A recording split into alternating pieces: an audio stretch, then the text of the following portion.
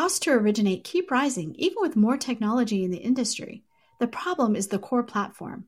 A new LOS can re-architect the process around data, not humans moving paper files. Vesta has built this LOS, and you can learn more at Vesta.com. Welcome, everyone.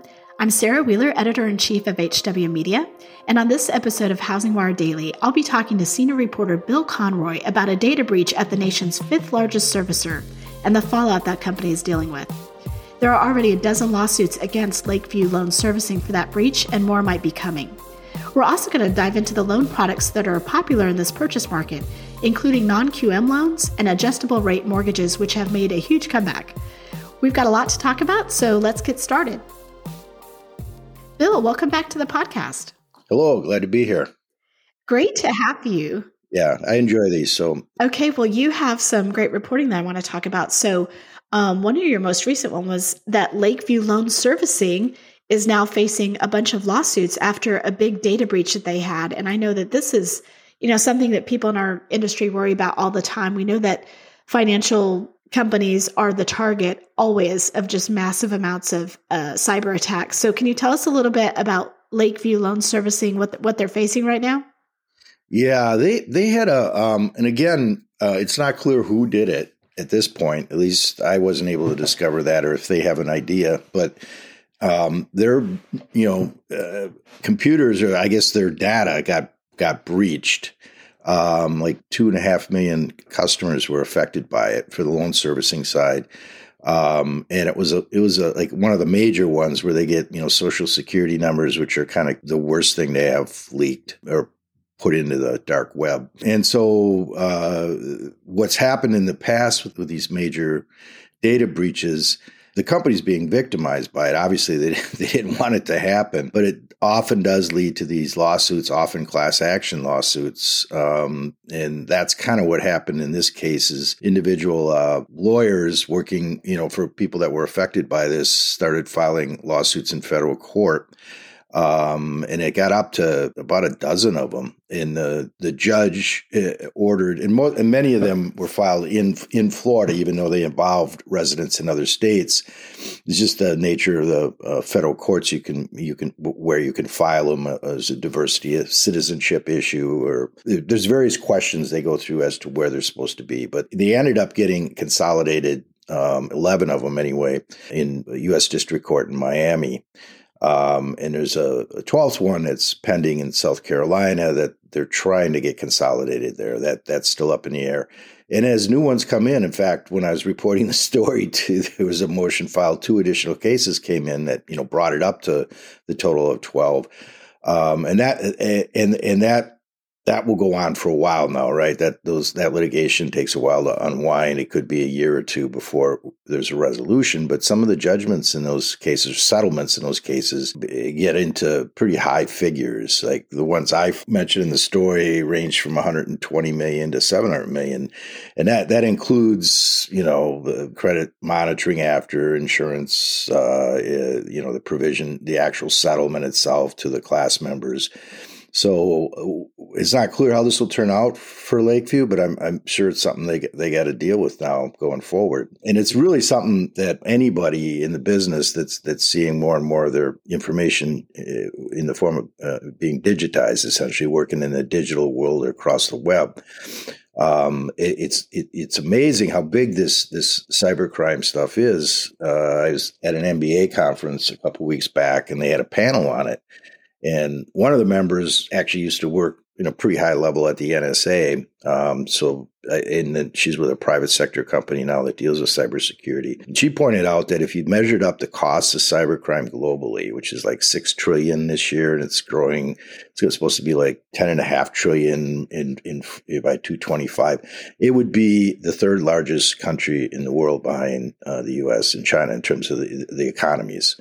So it's like a big problem. That's wild. Yeah. I mean, I didn't realize I knew it was an issue, but I didn't realize that and of course, that's based on their estimates and projections. And it includes things like, when they hold you hostage, you want a ransom paid to get your data back. And that's actually happened to me twice at two companies where their servers got attacked, and they did that. They destroy your data even if you pay them. So you basically have to go out and get a brand new server and hope you have a tape backup or a backup of the data.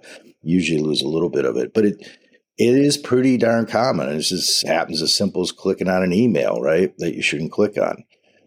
That's why we get these notices all the time. That's true. And they usually target, they said, ironically, it's not someone like, low down in the food chain. They when they're fishing to get these, they go after like a CEO or an executive at someone at a higher level where they can get more information out of their email trails when they break into them. And that's exactly what happened with the hack of the Democratic Party a couple of years back, where they went after some higher level players and got into their email chains. So it's something that I think people have to be more conscious about, as individuals, but also as large companies. And loan servicers, according to someone on this panel, they are like a target-rich environment. They are definitely got to be on guard because they have all this information because they're servicing, loans. So they have bank account information, they have social security numbers, they have, all the data and then they break down how much this sells for in the dark web. I mean, and they go out and they sell it, and they can use it in various ways to do more mischief to your life or to the company's life. Irrespective of that, when it happens to a big company, they end up being targeted by the people whose data was compromised in litigation because there's, harm done, and the way laws work, there's somebody liable for it. And a lot of times, because of the way when they take on this data, you're being assured that they'll protect your privacy, and that basically creates a liability for these companies. And that's what Lakeview is facing right now. And they probably won't be the last one, unfortunately. It also seems like some of the class action and where they felt like the negligence came in, or the people filing these lawsuits, is in the timeliness of how they responded, or the timeliness of how they, revealed that this happened. Was that part of this? Well, it was mentioned in all the litigation that I think the hack of their systems occurred, in October and early December. It was over like a month and a half period. They didn't discover it really until the end of December, beginning, and then in January is really officially, they put an investigative team on to figure out what happened, how extensive it was. So they knew by January, end of January, I think in the lawsuit it said, but they didn't send out letters and let the people affected know until mid-March. So that'll probably be a factor as to how much damage was done in that period where no one knew and could have been doing something about it. But I think also the bigger factor is just that the data was leaked, and the Social Security numbers are really a big issue. And they're hard to change, and they can do a lot of damage if they're in the wrong hands in terms of people, breaking into your accounts and causing various damage. So that's really just the liability, is how much harm was done to the individuals whose data was compromised.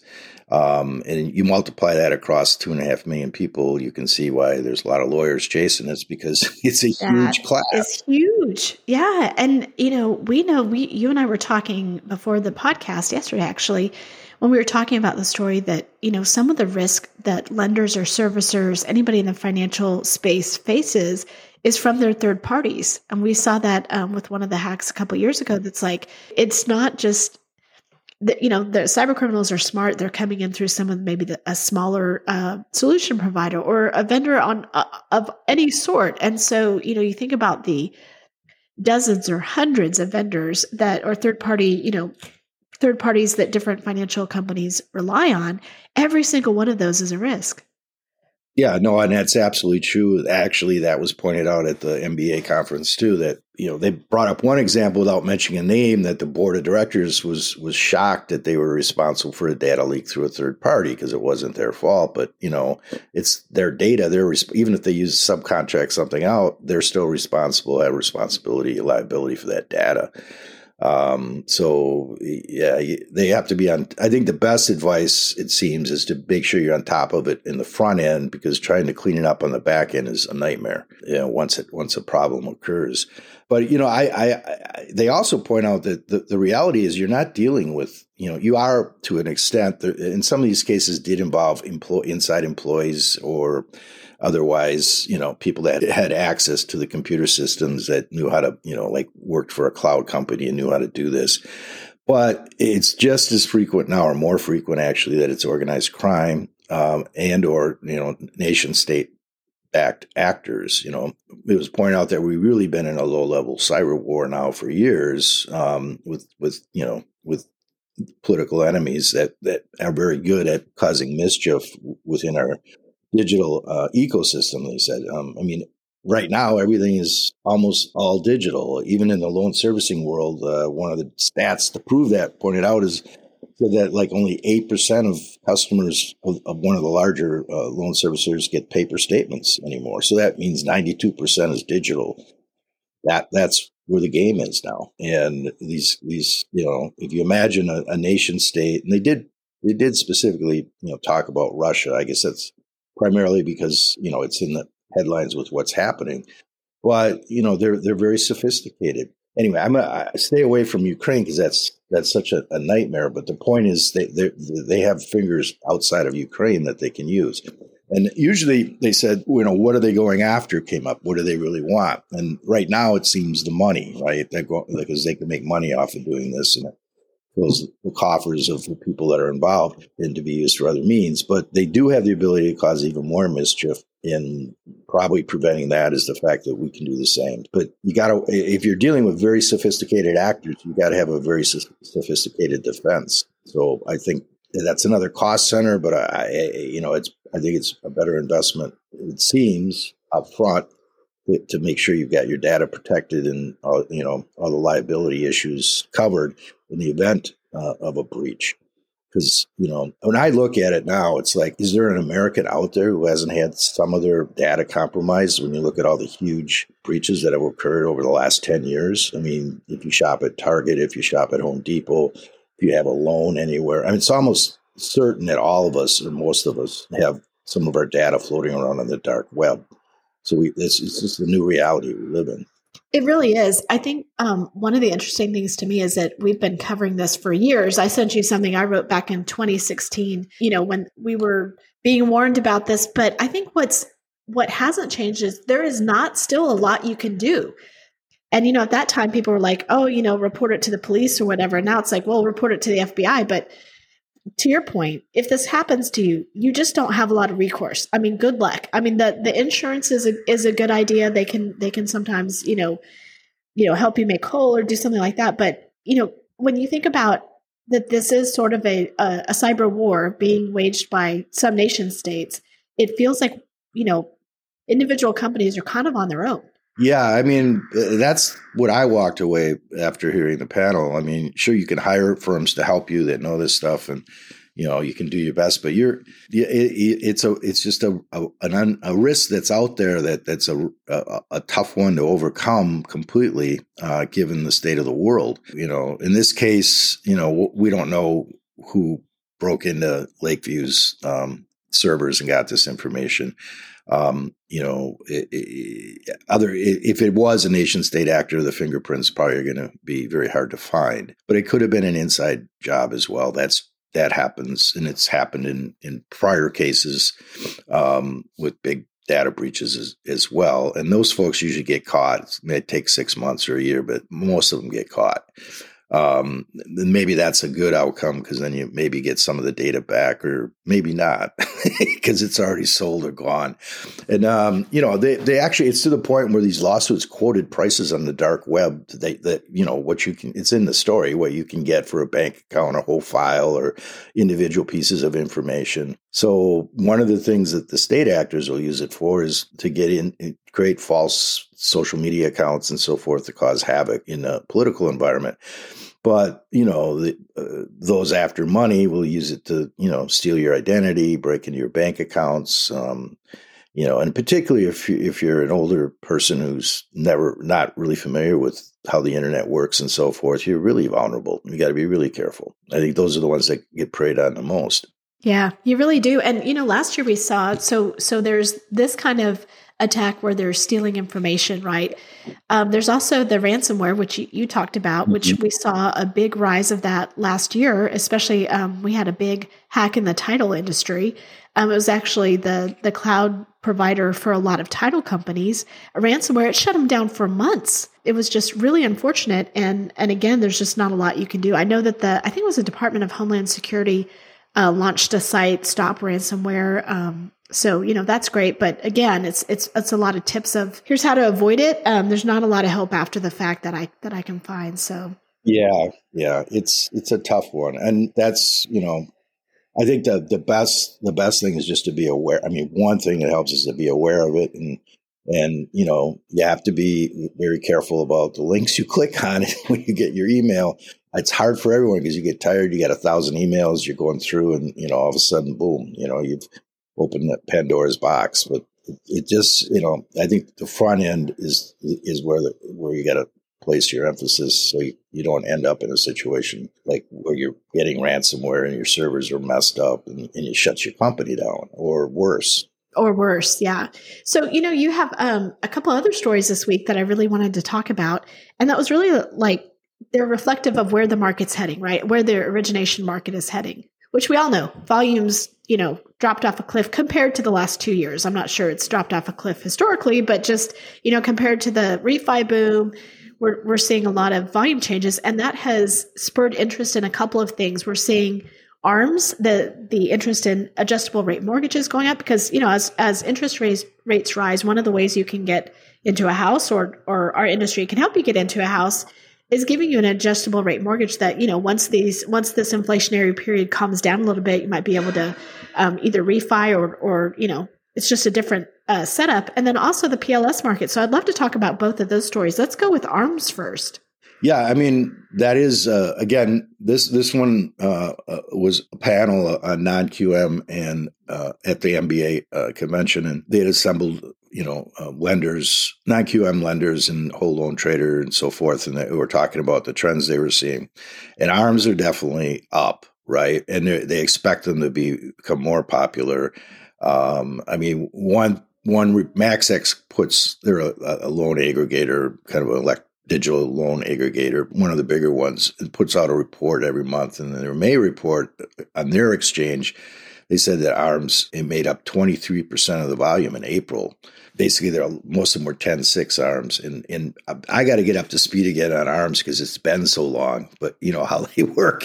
But exactly, there's a certain fixed period, and then there's a period where the interest rate floats again. So and they also said that the ARMs that were trading through the exchange were like on average, 75 basis points lower compared to the 30-year fixed rate. So you're going to get a better interest rate. And they pointed out that, how long are you going to stay in your home, especially for young home buyers? And they, there's some jokes about that. We have more confidence in you. You can, you will move up from that starter home. So do you need, and they also mentioned that there, maybe wasn't too much 30-year fixed rate paper out there, in the market, that this will actually be good to get some more ARMs in the market. Who knows? But that is definitely happened. Even the Mortgage Bankers Association survey showed that ARMs were up 9% in April, and double what they were 3 months earlier. So they're clearly, a way to get into a house for a lot of people right now, given where home prices are and where interest rates are and headed. So yeah, I don't know what else to say about that, except that seemed to be a consensus view, as well as that kind of swings into the other story a little bit. But yeah, the purchase mortgage market is where the game is now, and who's going to, what kind of loans are going to come out of that. And included that panel members seem to see non-QM as a kind of the rising star in that equation, and in the prime market might have a little tougher time this year.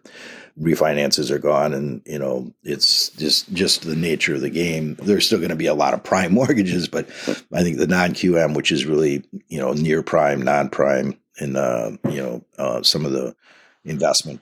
Now, Bill, don't say subprime. That That we don't call it subprime anymore. And really, most of these aren't subprime. No, but I didn't. You heard what I said, I hope. I did. I was teasing you.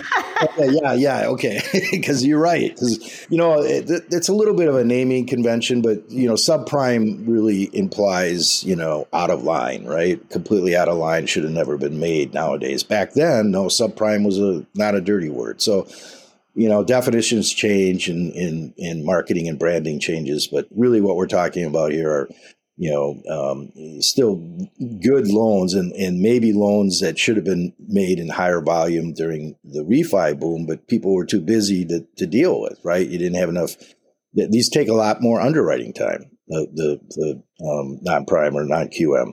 And that was actually brought up on the panel. It said, loan officers aren't stupid. They can do 6, streamlined refi loans versus, one non-QM that takes 3 days, to underwrite. They're going to go with the faster, easier money. I mean, that's human nature, and it made sense. That's why we had such a boom. Now, and we also have the possibility down the road, and we see this when in a purchase cycle where rates fluctuate after they hit their peak and maybe they drop enough.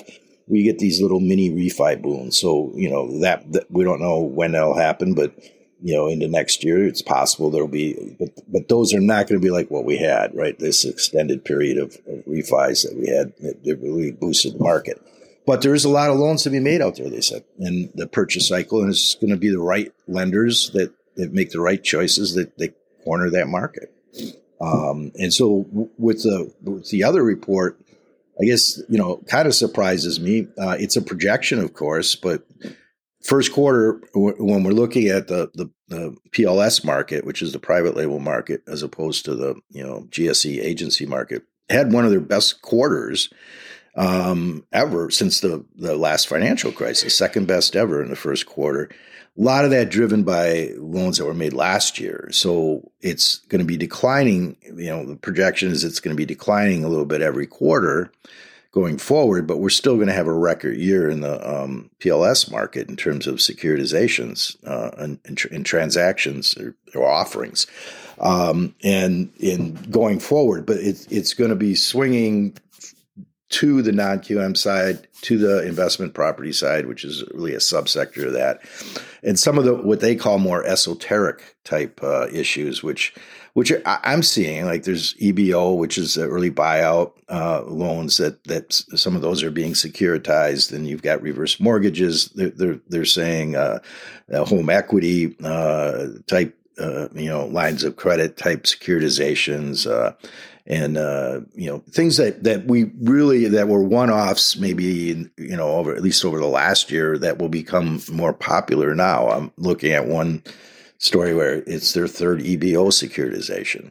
An early buyout means that when a loan kind of goes to non-performing for a certain period, servicers can buy them out, and if they can get them to reperform for, I think it's 6 months, they can then place them back into a Ginnie secured pool, which is, kind of the workout for it. And once they buy them out of the pool, then they don't have to keep advancing all the servicing for the bond, for the Ginnie Mae security. So a little complicated market, but basically it's there's enough there that they can, and enough volume there that they can securitize these loans. And there's an appetite for them.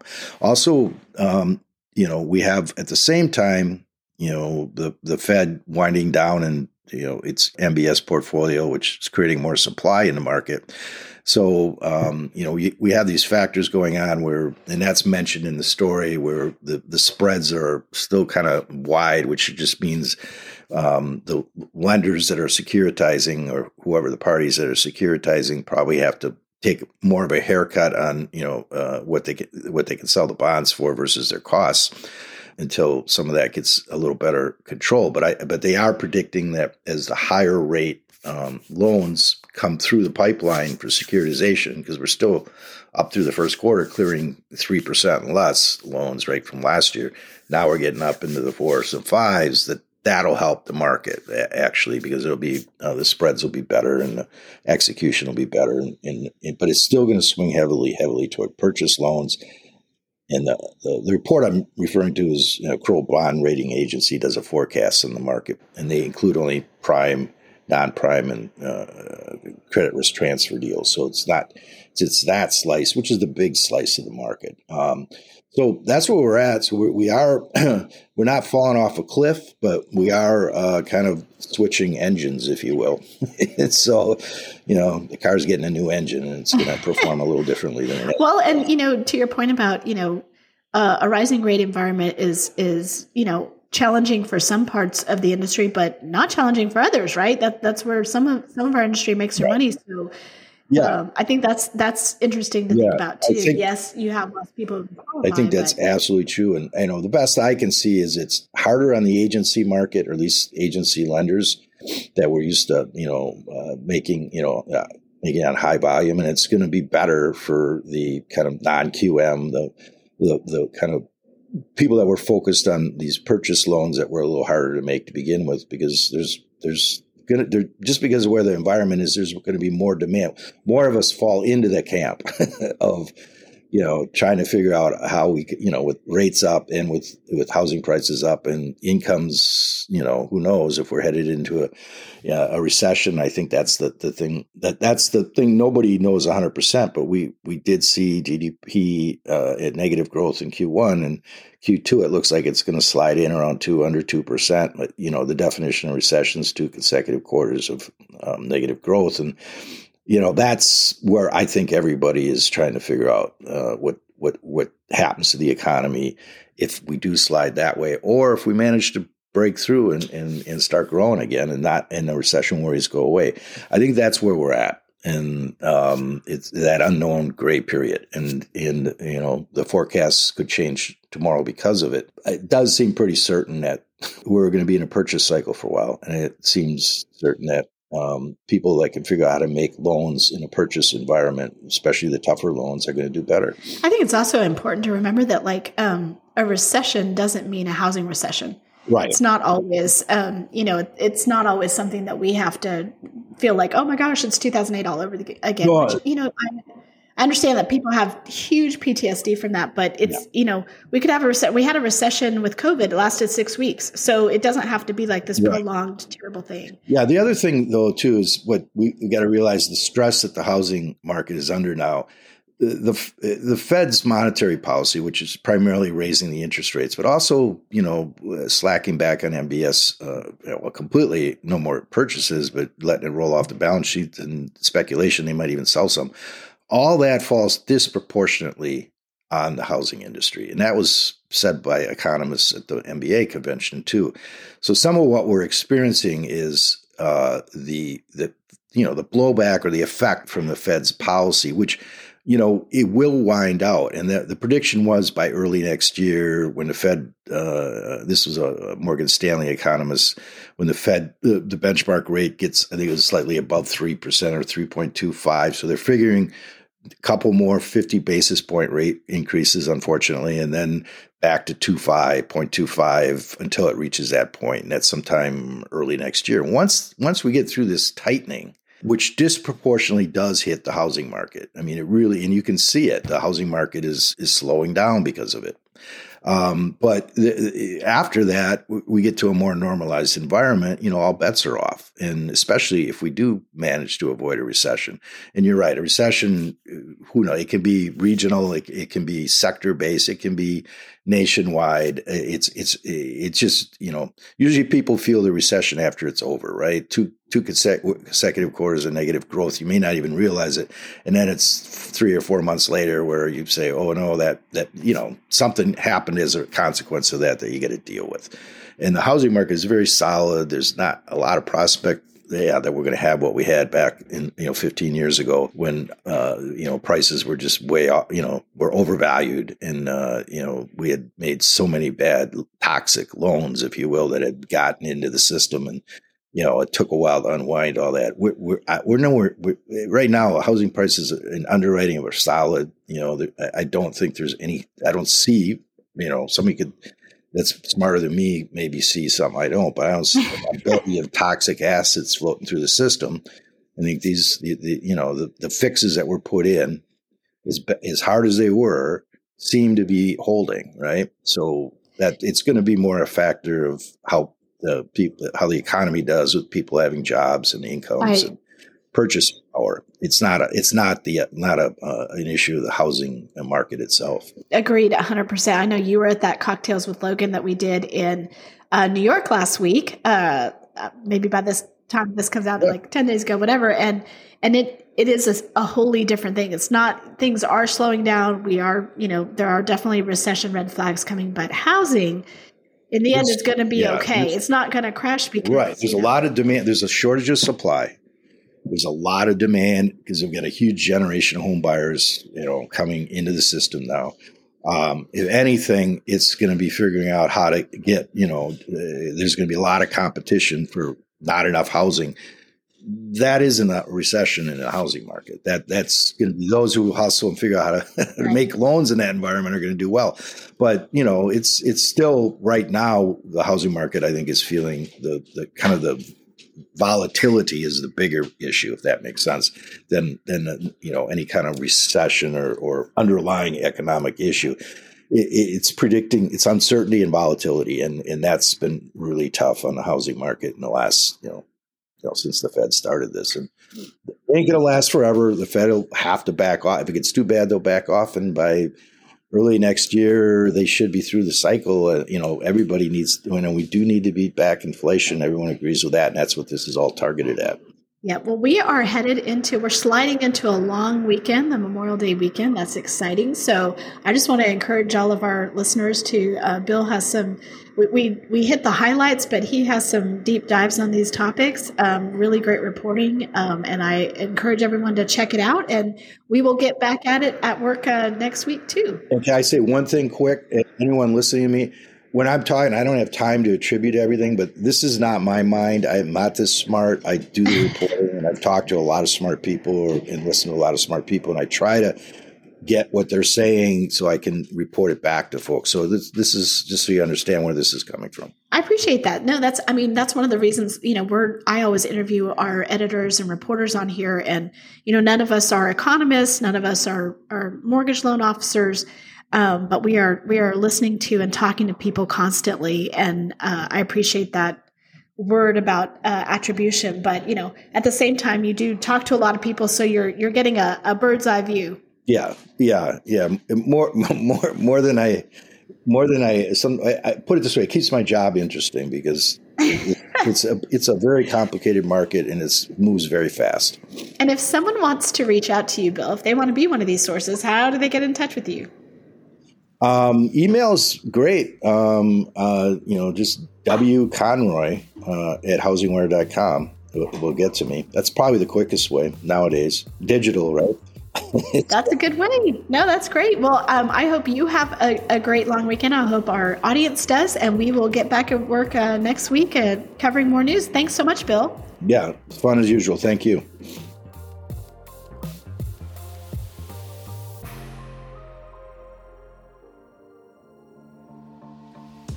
How have the 2022 housing market forecasts changed?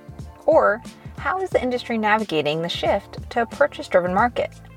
HousingWire's premium content program, HW Plus, answers questions like these and offers a variety of member-exclusive benefits that are tailored to what you need to stay competitive and agile in today's fast-paced market. Go to housingwire.com/membership to join today. With your HW Plus membership, you get access to longer-form digital content, the HousingWire magazine, member-exclusive rates to in-person events like HousingWire Annual, and more. Thanks for listening to HousingWire Daily. If you haven't already, we'd love for you to take a minute to rate the show or leave a comment. We'll see you back here on Monday for more news and insight.